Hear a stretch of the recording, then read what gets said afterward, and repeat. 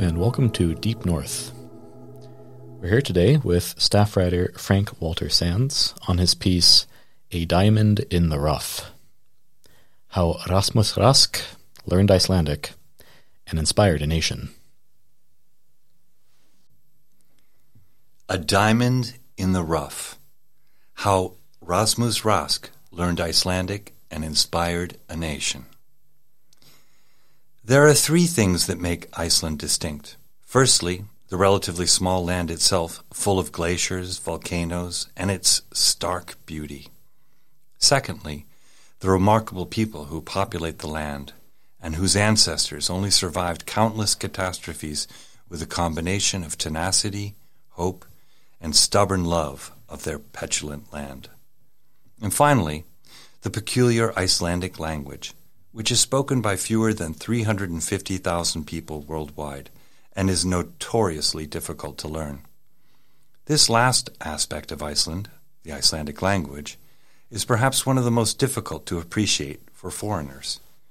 Remarkably, however, any modern Icelandic speaker can readily understand 700-year-old manuscripts, such as any of the famous sagas from the Middle Ages, as far back as the 13th century. Since languages inevitably change over time, the fact that modern Icelanders can understand ancient text is exceptional. For English speakers, reading anything older than 16th, 17th century Shakespeare is very difficult, if not impossible.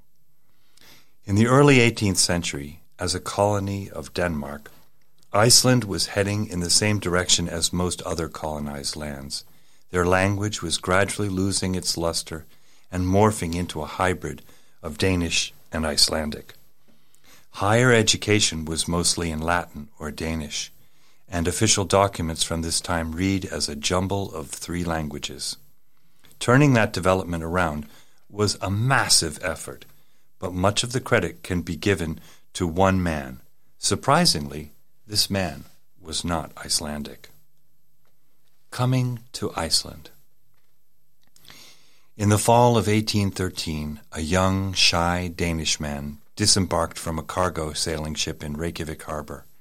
His name was Rasmus Christian Rask, 1787 to 1832. But he was no merchant, nor was he a tourist. Short in stature and modestly dressed, his face was thin and fine-featured, long-nosed with round, clear eyes that burned with enthusiasm and intellect. Rask had been offered free passage to Iceland by appreciative Icelanders fascinated by the diminutive young Dane, who so loved their language. He had come to the remote Danish colony for a 2-year stay to master the language and test a theory he had devised, that Icelandic was the closest thing to an ancestor of all the other Germanic languages.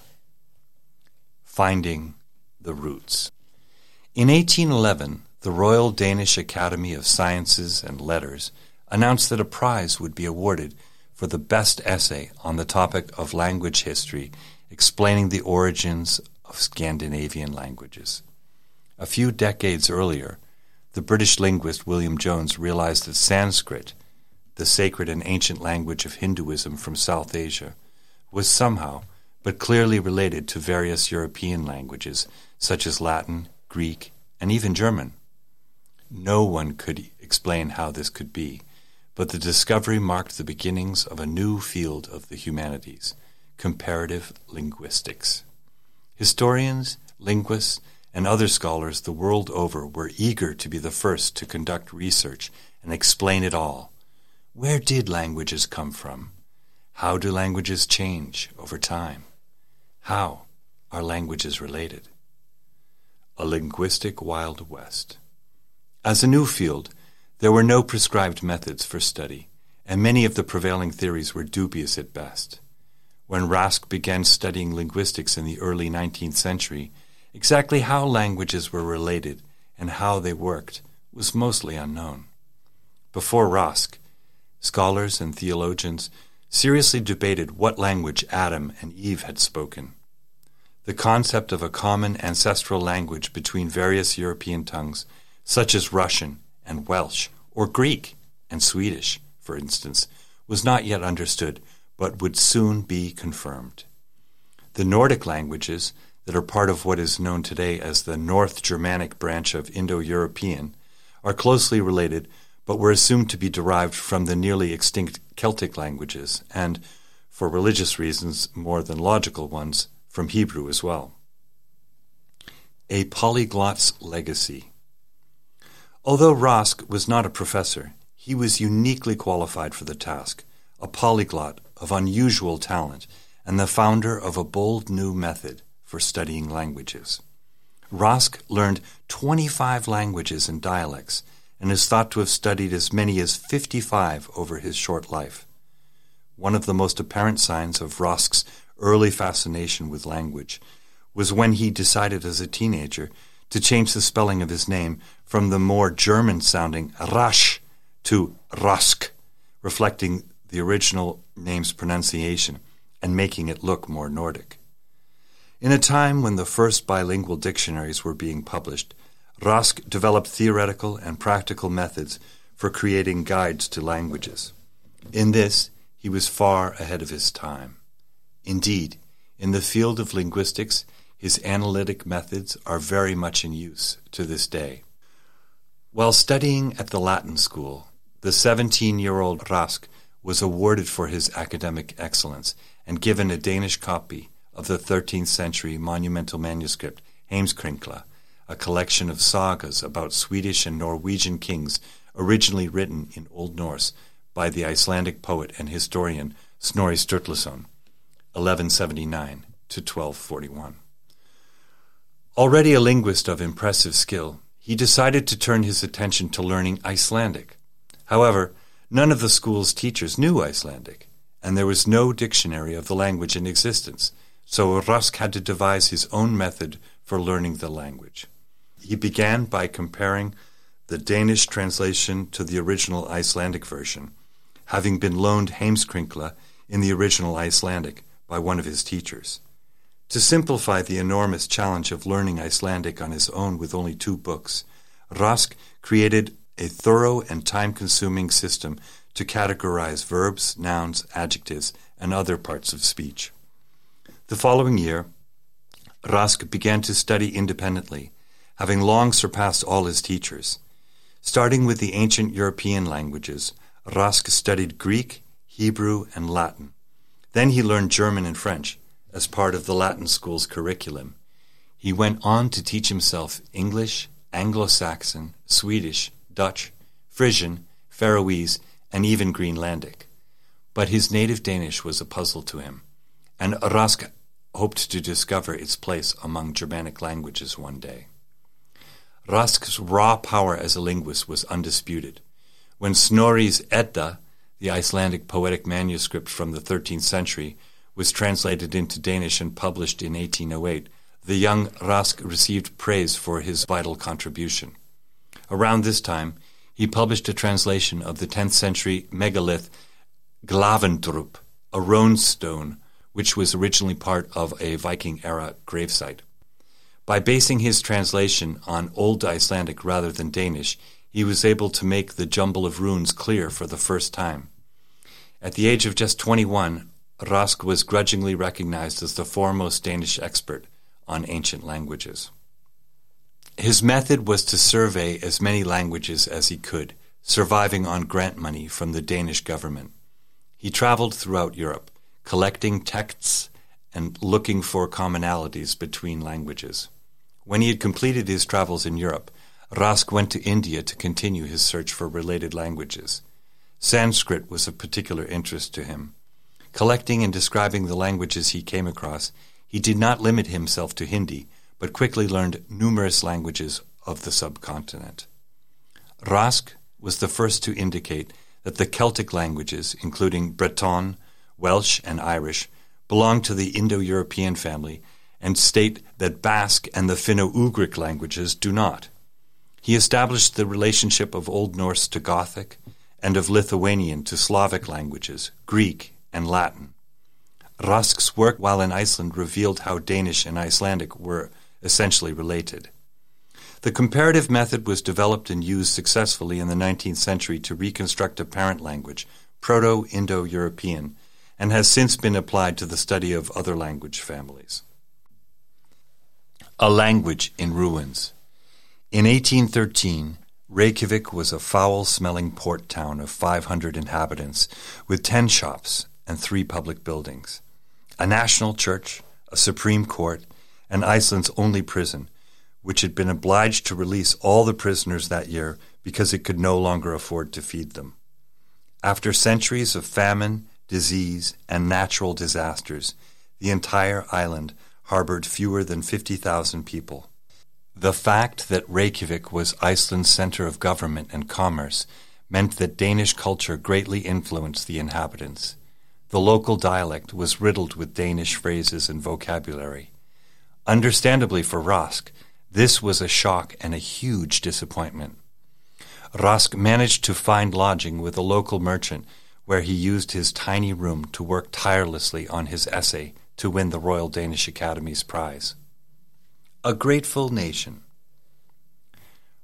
Rask declared Icelandic one of the world's most magnificent languages because, quote, "In it are preserved the oldest forms of words, having survived the centuries with so little outside influences," unquote. He received effusive thank-you notes and invitations by the dozen. Even a 100-line poem in Icelandic was composed in Rask's honor, contrasting pleasingly to the cold shoulder treatment he was used to in Denmark. He published A Guide to Icelandic, or the Ancient Norse Language, in 1811, and in 1818 he followed with An Investigation of the Origin of the Old Norse, or Icelandic Language, which examined and compared the Scandinavian languages with Latin and Greek.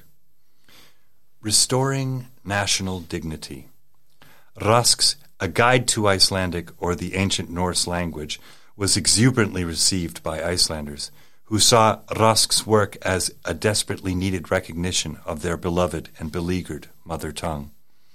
The work was his most significant accomplishment yet, and was the first thorough analysis of the Icelandic language. His lifelong ambition was to identify and explore all the languages he could to create a comprehensive understanding of how languages are related. An unforgettable experience. His frequent and extensive travels around and across the island, with all its contrasts and stark beauty, deeply moved him. At Geysir, he and his Icelandic guide were so beguiled by the steaming hot water shooting out of the ground that they stayed for hours in the rain to witness it.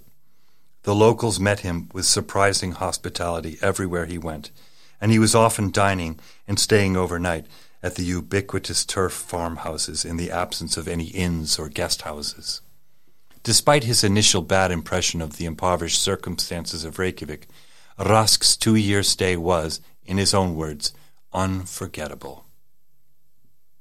Most of the scholars and language aficionados Rask hoped to meet lived on remote farms. To carry out his study of Icelandic primarily and comparative linguistics secondarily, Rask was obliged to travel throughout Iceland mostly on horseback. But just getting a horse and supplies for his journeys was no simple task in a land that relied on an exchange economy rather than using Danish currency. It's not coincidental that the Icelandic word for money, fé, is the same as the word for sheep, a common item of valuation. To purchase a horse for 100 ríkisdalir rather than banknotes, Rask had to find a load of lumber to trade. Mastering a language. Rask finished his thesis on the origins of the Icelandic language and began work on the first Icelandic-Danish dictionary. He even learned to play the traditional Icelandic stringed instrument, the langspil. During his travels, Rask would stay with farmers and would often teach languages, including Danish, English, Greek, and geography, to their children for a bit of income. Most Icelanders who encountered Rask found his mastery of the complex language impeccable. When asked to preach a sermon of his choosing to a small congregation, several members so admired Rask's long speech that they asked him to become their reverend. Rask also enjoyed taking part in amateur theater performances, gaining notoriety for a number of his dramatic roles. Laying the foundation for national pride. Rask suggested and enthusiastically promoted the founding of the Icelandic Literary Society, ILS, probably his greatest legacy. The ILS was responsible for publishing works in Icelandic and was based in Reykjavik and Copenhagen. During his extensive travels, many of the people he met to research Icelandic shared his fear that the language might easily be snuffed out and become extinct within a few generations. In 1816, the society was founded, and it continues to operate to this day. To his great honor, Rask was appointed president of the society. In the early 19th century, when it wasn't being ignored entirely, the remote Danish colony of Iceland was seen as a desolate, disaster-prone island inhabited by barely literate subsistence farmers dwelling in primitive turf houses. There were precious few signs of Iceland's glorious Commonwealth past, and many were ashamed of their island's relative backwardness. Rask's arrival in Iceland at this time was pivotal. His intellectual energy and youthful optimism was a welcome respite for those who crossed paths with him, while his passion for the Icelandic language and the literature of the medieval period deeply moved many others. Perhaps it was exactly what the country needed to wake from its long sleep and embrace the modern era with dignity. Without realizing it at the time, Rask introduced Icelanders to the age of Romanticism, the glorification of the past, and a reappraisal of the natural world. Before anyone else could appreciate or love Iceland, the Icelanders themselves had to do so. Over time, and with Rask's encouragement, Icelanders began to take their language and the land itself more seriously. Intellectuals, such as Icelandic nationalist Jón Sigurðsson, 1811 to 1879, also based in Copenhagen, promoted a greater sense of national identity through their writings and speeches, which led a few decades later to the first stages of independence from the Danish crown.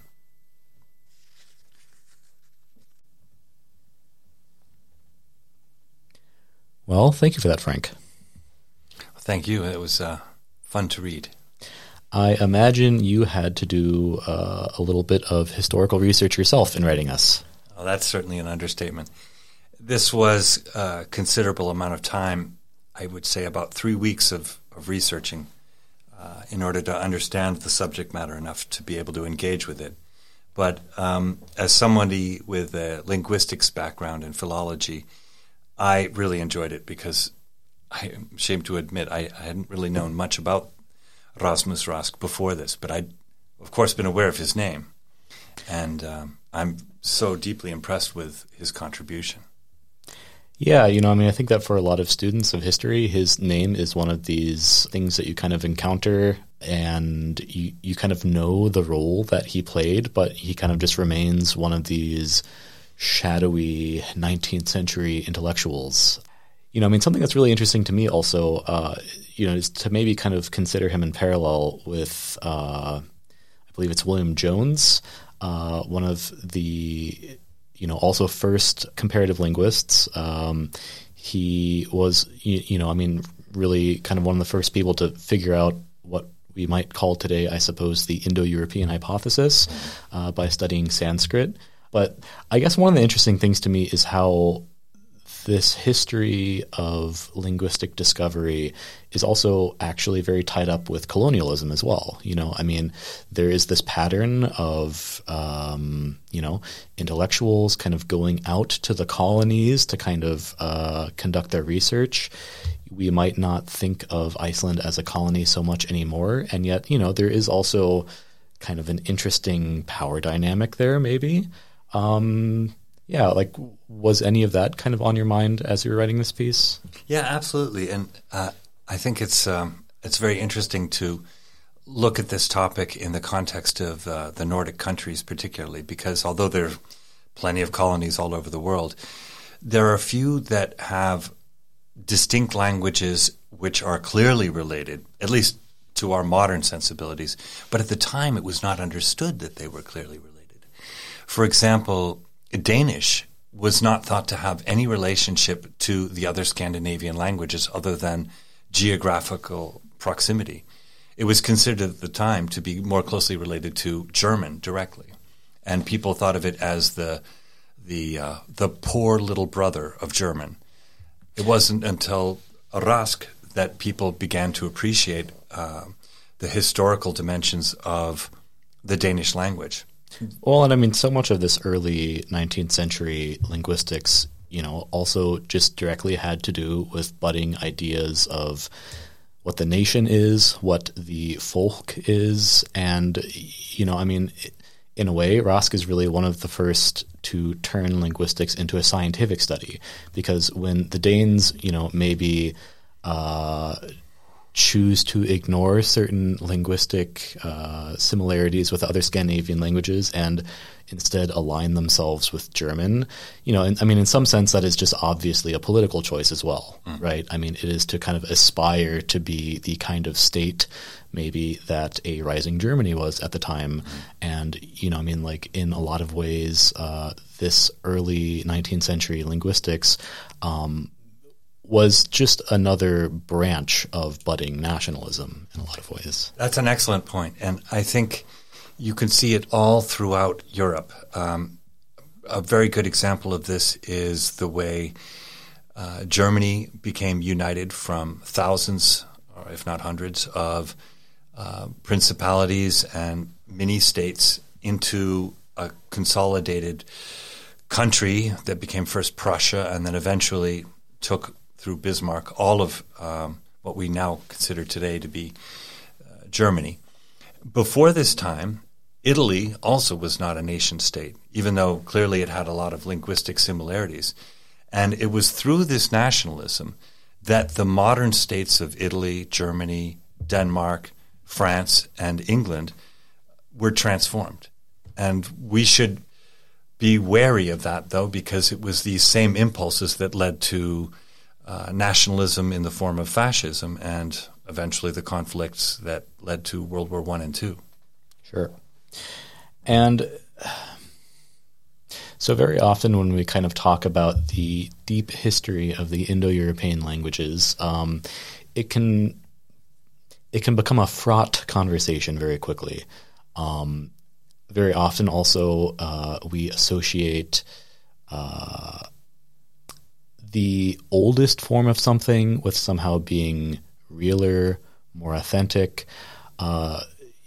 It's very easy to kind of begin politicizing these claims that, quote, Icelandic is the original Germanic language or something like that. So, I mean, maybe just for the sake of clarity, what do we mean when we say that Iceland is, in some sense, the oldest Germanic language, right? Let's maybe just kind of sketch that out briefly. I think that's an excellent question, and it is difficult to address concisely. I think the best way to do it is to look at modern Icelandic as a reflection of Old Norse, one with very close but still distant connections. For example, as it says in the article, it's not difficult for any high school student in Iceland to pick up Njáll or any of the old sagas and readily understand the vast majority of it. However, to use the language as the people did back then would be very difficult. There are not just grammatical, but a number of pronunciations which make Old Norse practically a different language. It would be difficult for a person speaking Old Norse to be readily understood in modern Iceland. Mm. Yeah, and, also just on a very basic level, if we think of a family tree, right, there is a very ancient ancestor that, all of the North Germanic languages share. We could call that Proto-Germanic. And so obviously it's not the case that Icelandic is this original language, right? To just be kind of clear about it. But Icelandic is a distant cousin of many of the Germanic languages that in a lot of ways has been the most conservative, and in that way is the closest to this original Germanic language in that it has retained a lot of these features, But, I mean, sometimes in popular discussion about these things, you kind of see loose descriptions of Icelandic as, what the Vikings spoke or something to that effect, which is obviously, there are some liberties taken in describing it that way. So one of the things that I always just love is how systematic some of these changes from Old Norse to Icelandic have been. We were kind of talking earlier about just some of these changes, like from skip to ship. This SK to SH is, really remarkably systematic. I mean, that's one of the amazing things about these early studies, right, is just how rule-bound a lot of these changes actually are. It's really easy to kind of think of language as this really chaotic thing that just kind of evolves through random chance throughout history, and of course there is that element to it. And yet so much of this is almost miraculously regular very often. What are some of your kind of favorite little coincidences? I think the really interesting ones you can see in the Middle Ages, particularly with things referring to things that we know and understand well.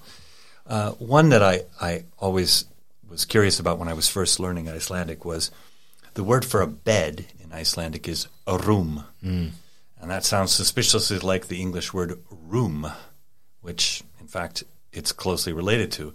But in one case, we're talking about 4 walls with a ceiling on top and a floor underneath. And in the other, we're talking about probably 4 panels of a bed with a mattress on the bottom. The idea is that you can see how closely related these two words are between these two different languages, even though there is, to some degree, a difference in meaning. The original thought was there. It was a place that you went to sleep that was within walls. Yeah. So that became a room. That's a simple one, but a more common one, I think you could probably say, if you listen to any of your Scottish friends, you'll hear the word barn being used. And a barn is something which is born. In other words, it's a child. But in Icelandic, it's barn or burt in the plural. Aside from the pronunciation, you can see it's spelled the same way in the singular, and it has the same meaning. And this is just one of thousands of examples that we could easily forget if we did not look closer at it. Yeah, there's just so many great examples of this. One of the ones that is briefly mentioned in the piece, but is also one of my favorites that I will talk anybody's ear off who's willing to listen, is the word fé for money. And so there's a very, very old word, fehu, in Proto-Indo-European for cattle. And, in very early society, that was a marker of wealth, is how much cattle you own. And over time, this also just became a general term for money. In fact, the modern English word fee, like when you pay a fee to park your car, you are exchanging cattle in some sense. And also, actually, the word feudal, like in terms of like the way of structuring society around property relations in that way, is also related to this word, which I always just think is just amazing. How, just paying to park your car, somehow it takes you back 10,000 years into history. I think that's a great example. It reminds me of one that I discovered somewhat recently, which is really obvious when you look at it. The word félagi, which comes from the word félag, which is meaning an association or a society or a grouping of some kind. An individual would be a félagi, and that is the same word as fellow in English. Yeah. When we talk about a fellowship, that's the same thing as a félagi, and when we talk about a fellow, that's a félag. Yeah, I think also an Old Norse word that a lot of people will recognize. Of course, a lot of people who are maybe amateur historians will, of course, know that there were a lot of Old Norse settlements in what is now the UK, in the Danelaw, and so a lot of these places still have a lot of place names with B at the end. So like Grimsby, for instance. And so that kind of goes back to this word bua, which was to live. I mean, it's also to generally make things, to dwell somewhere, to kind of build things.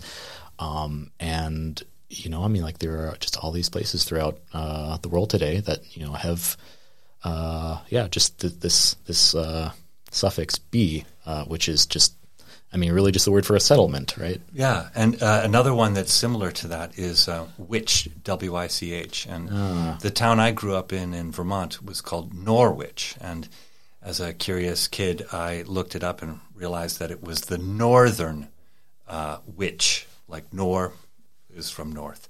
And you can see it in Norfolk or Suffolk, Boston, where I grew up, is Suffolk County.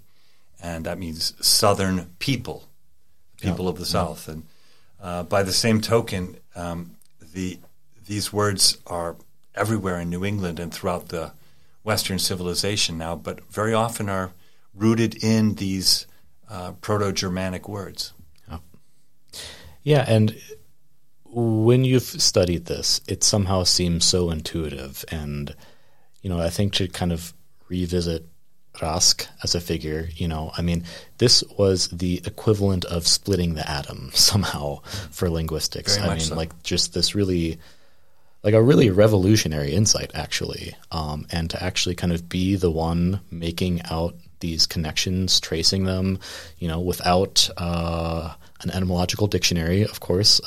He is really the first one to figure these things out, which I think really just makes him so fascinating. And I mean, also just this period in Icelandic history when, in my mind, this period in the 19th century when all of these European intellectuals are kind of falling in love with the idea of Iceland. You also have, just people like William Morris and stuff going on their trips to Iceland. I kind of like to think of Tolkien, some farmstead in Iceland, where there's just some new gentleman passing through every weekend or something. Yeah. I think it's interesting because there is a book which is called Iceland: The Dire Years, and it is a photo book of two British tourists who came over a 5-year period in the 1880s, primarily to fish, but often just to socialize and look at the island. And in so doing, they took 100 photographs. And you can see how difficult life must have been at the time for the people. But you also get an idea of how much fun it must have been to be an English gentleman, being able to go from any farm you'd like and always be welcome and be offered food and company and so forth. So it must have been a lovely time. Certainly. So we've talked pretty broadly about some of his insights, but, what was one of Rask's most important contributions? He noticed the unexpected similarities that emerged through a systematic study of Icelandic in comparison to his mother tongue, Danish. He discovered, first of all, that basic vocabulary that appears to be similar between possibly related languages follows observable and predictable patterns in how it is spelt and pronounced. The consonants B, V, D, and G and J in Danish are P, F, T, K, and G in Icelandic. So Danish sove is in Icelandic sofa, and bide, to bite, is bita in Icelandic. Similarly, vowels such as e and y in Danish are ei and yo in Icelandic. Ben for bone and lys for light in Danish are bane and ljós in Icelandic. In this way, Rask could see to what degree and how exactly languages are related. In the case of Icelandic and Danish, they are very closely related. Yeah, and some people might have heard, of course, of the famous gatherers of fairy tales, but also linguists, the Brothers Grimm. And in a lot of ways, these are also very similar to what are known as Grimm's Laws, which kind of described some of the systematic ways in which sounds changed between the Romance languages and the Germanic languages. That's just always one of the most fascinating things to me, right, is just how systematic it always is. But, it's maybe easy to think of Rask as this, shadowy 19th century intellectual. We tend to maybe mythologize these people a little bit. I'm kind of curious in writing this piece and in your researches, what kind of sense did you develop for what kind of a person Rask was? I mean, clearly you have to be maybe an adventurous spirit to go to a place like Iceland in the early 19th century. Yeah, I think that's a very succinct remark, because this is a person who unfortunately died before the age of 40, but he was not only massively influential, but he was a true adventurer, almost in the sense of an Indiana Jones type person. He loved to pretend to be other people, to play jokes. He liked to take part in theater and music, but his prodigious skill in language was a very, very prominent part of his personality. In the unusually cold winter of 1814 to 1815, priest of the National Church, Árni Helgason in Reykjavik, was not expecting anyone when there was a knock on the door. Rasmus Rask had disguised himself as a simple country boy delivering a letter to the Honorable Reverend. After inviting the young man to warm and dry himself, the two conversed for a time, and Árni would never have taken him for anything other than an Icelandic country boy before Rask revealed his true identity, much to the surprise and delight of the Reverend. Having perfected his accent and grammar, Rask was indistinguishable from native Icelanders. His amateur acting skills helped him pull off the stunt even more convincingly. His Icelandic friends remarked that he was as fluent as any of them, except that he enjoyed expressing himself with archaic words and expressions from ancient manuscripts. Certainly also, just kind of speaking of his biography, it certainly does put a little bit of pressure on one to realize the kind of discoveries that he was making by the age of 21. Yeah. And the fact that he could already speak 10 languages before he was 18. So finally, maybe you can talk a little bit just about Rask's lasting impact on Icelandic history. One of the things that we need to keep in mind is that at the time when he was arriving in Iceland in the early 19th century, this was a difficult place to be. It was a difficult place to live, and many Icelanders were suffering from low self-esteem culturally, linguistically, and as a result, Danish, English, German, other influences had been coming in and were making the Icelandic language a kind of bastardized version of itself. It wasn't until Rask and his influence that people started to question the direction that the Icelandic language and Icelandic culture was moving in. After that, after Rask, people realized that this was, despite the poverty, despite the isolation, an incredibly rich linguistic, cultural heritage, and it needed to be actively defended and preserved. This is something that he was able to do through the foundation of the Literary Society in both Copenhagen and Reykjavik, but it was more importantly taken on by the average Icelander who suddenly realized, hey, it's okay to be Icelandic. It's not a bad thing. This was a difficult argument to make when Iceland was one of the poorest countries in Europe.